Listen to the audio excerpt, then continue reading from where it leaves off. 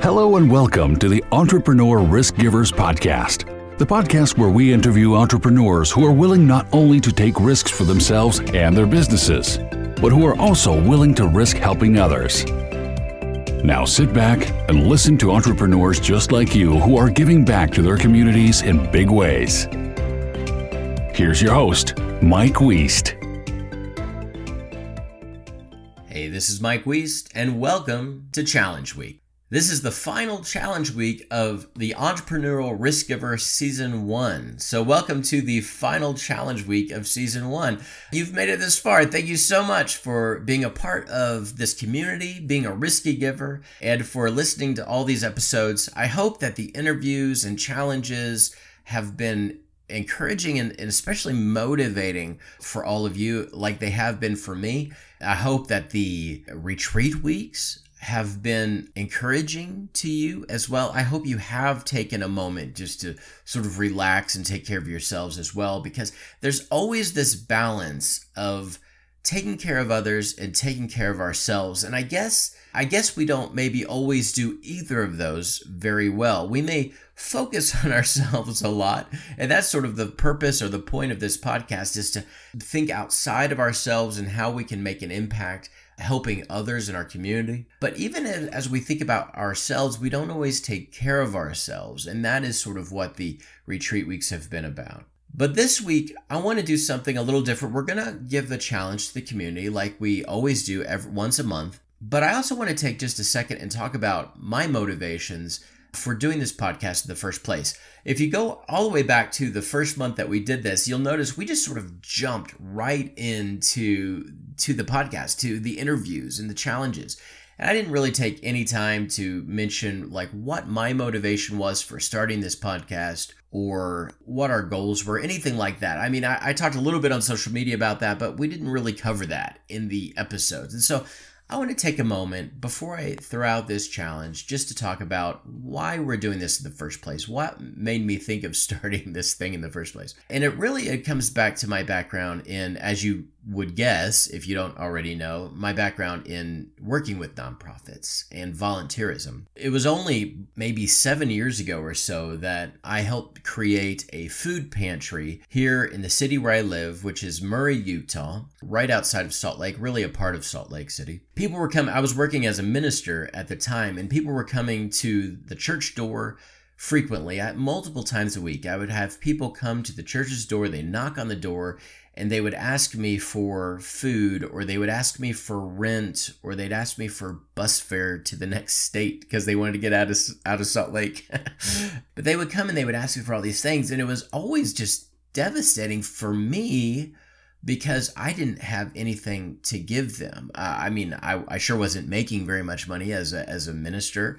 Maybe I could occasionally help someone with a meal or purchase them a meal out, or maybe with a bus fare if it wasn't too much. But I didn't have a lot of means to help people. But they would come to the door, and they would, every week, multiple people, they would ask, and I know they needed it. I mean, some people were scamming, they do that, but a lot of people just sincerely needed help, and they didn't know where to turn. And unfortunately, I didn't have a lot of really great answers for them. And every single time I turned someone away without being able to help them, it hurt them, of course. It probably hurt my reputation with them to say no. But it also hurt me. It hurt me pretty deeply to say, these people are in need, and I just don't have any way to help them, and I don't even know where to point them to. At that time, I didn't even know where to point them to. And see, you could already see why a podcast like this, where that interviews entrepreneurs that are helping people in the community in so many different ways, I'm not boxed into thinking about helping people in one specific way, because people have a lot of different needs.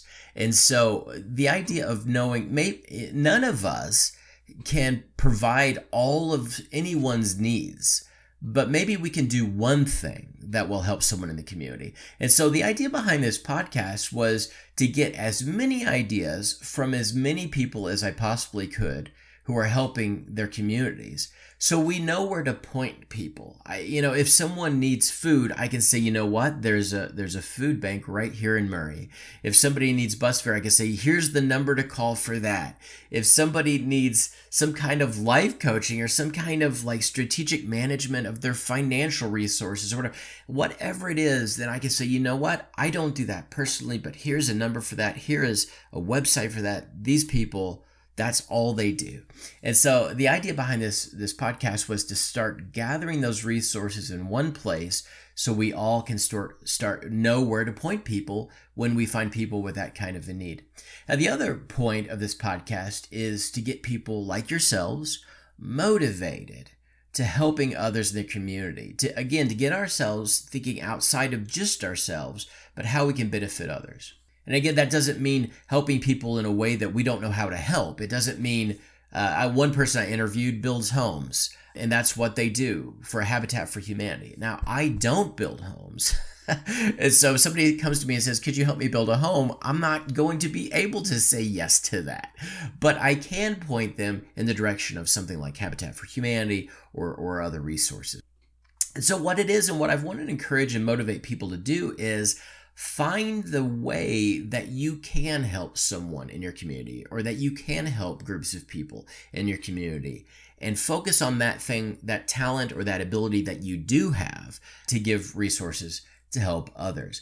Because the more of us that are helping in ways that we have expertise, the more our communities are going to benefit from that. Now, like I said, I was a minister for a long time, and I did help start a food bank in a food pantry in Murray, Utah. And that pantry, it's amazing to see what can happen with just small steps and actions, because I would have never figured that what we were starting that day, and I'm just guessing to say it was maybe 7 years ago. I've lost track of the time of when we started that pantry. But when we started that, we weren't even technically starting a pantry. We were literally receiving food from someone that had too much food, and we were just putting out calls to people to say, hey, if you need food, we have a lot of it here. Come and tell your neighbors. And what ended up happening is we ended up realizing there was this huge need in our community for people who just were food insecure. And so we were giving away hundreds of pounds of food on a pretty weekly basis. And so that wasn't a food pantry. We just had food we were giving away, but that got us thinking about, you know what can we do? What do we think the chances of partnering up with maybe the Food Bank of Utah to create an actual food pantry here in Murray? And so we pursued that, and we kind of thought at the time like, well, they probably don't need us. They probably have plenty of partner agencies, but we kind of just took one step after another. And what happened was we ended up making that partnership with the Food Bank of Utah and becoming a partner agency in that way. And again, 7 years later, so many people have been fed. When it started out, not a lot of people knew. And so the first month, it's interesting. I mean, it grew like literally every week. We had that first month, I think we hit 500 people through the food pantry at that time. By the end of that year, we were feeding thousands of people a month. And I've not even looked over the last couple of years to see where the pantry's at, but I know over 1 million people, and that's a literal number. Over 1 million people have been fed through that food pantry because we had an idea that, you know what, people need food, and maybe we can partner up with an agency that does that to help become a location to distribute that food and make sure people get fed. Now, a lot of people have been blessed with that, and I should say I've not even personally been a part of that food pantry for a couple of years because what's amazing is even though it was me and really a couple other people involved in getting that started, and then the church that I was a part of really getting underneath that and providing this support and framework for it that made that happen, I haven't even been a part of it for a couple of years because what happens is you have a dream and you get something started, and other people begin to see that vision, and other people begin to say, you know what, I could help by handing out food. That's something I could do. And so now if you go there today, the people who, and I can say this, the people who started it, none of us are there anymore. And it has now been taken on by the people who are volunteering well after we started the pantry there. And so it's amazing to see what can happen when people begin to work together to serve in their communities in really just even small, manageable ways. what those small dreams can turn into and how they can impact people. Again, seeing over 1 million people fed by this idea that, and the steps that were taken like 7 years ago, none of us would have really thought that probably would have happened. We have a new facility that houses it, and it's just amazing what has happened as a result of that. But again, the reason that I'm saying this all right now isn't to say, hey, look at this pantry that we created. It's just to say, let's focus on what you can do, and it doesn't have to be a big thing. What small thing can you do to be an impact and make an impact in the community where you are? What small manageable steps can you take to make an impact? And then I wonder what might grow from those small steps. And as you partner up with friends who have a similar passion, I wonder what can happen when you partner up and take those small steps with other people. I wonder how many people in your communities can be impacted in a positive way. And so I guess my challenge for this week is to just take small steps. And usually each month I give you a very specific goal and a very specific task to accomplish over that month. This month I'm going to leave it really open-ended. I want you to think about your talents. Think about the things that you enjoy doing and ask yourself, can you connect that thing that you enjoy doing to a need in the community? And it doesn't matter what it is. Is it art? Do you do art? Is it giving away food? Is it cooking food? Is it for me, it's always about food. But what is it for you? What's the thing you're passionate that you can do? And maybe it doesn't even seem like a huge thing, but it's something that someone in the community could use. Is there a small thing that you could start taking steps towards today? And maybe even with some friends to start taking steps for today that could end up impacting your community tomorrow. I just want you, the challenge this month is to start brainstorming about what small thing you can do that could impact somebody in your community tomorrow. All right, do that with me this month as we wrap up this first season of the Entrepreneur Risk Giver podcast. All you risky givers out there, hey, let me know what you've thought about this first season, because we've got to decide if there's going to be a second season. Okay, we're wrapping up season 1. That doesn't necessarily mean there's going to be a season 2. And so if you've liked what you've heard, if it's been encouraging for you, these interviews or the challenges or the retreat weeks, whatever has been encouraging you, let us know, not just that you liked it, but like specifically which part of this was helpful to you. Because if we do a season 2, we want to make sure we are really highlighting the things that have been helpful to everyone that has been listening. All right. Thank you so much for being a contributor, for being a listener to this show and this podcast. Feel free, even though the season's over, there are a lot of people out there that haven't listened to these 20 plus episodes that could be encouraged and motivated. So be sharing these episodes with your friends.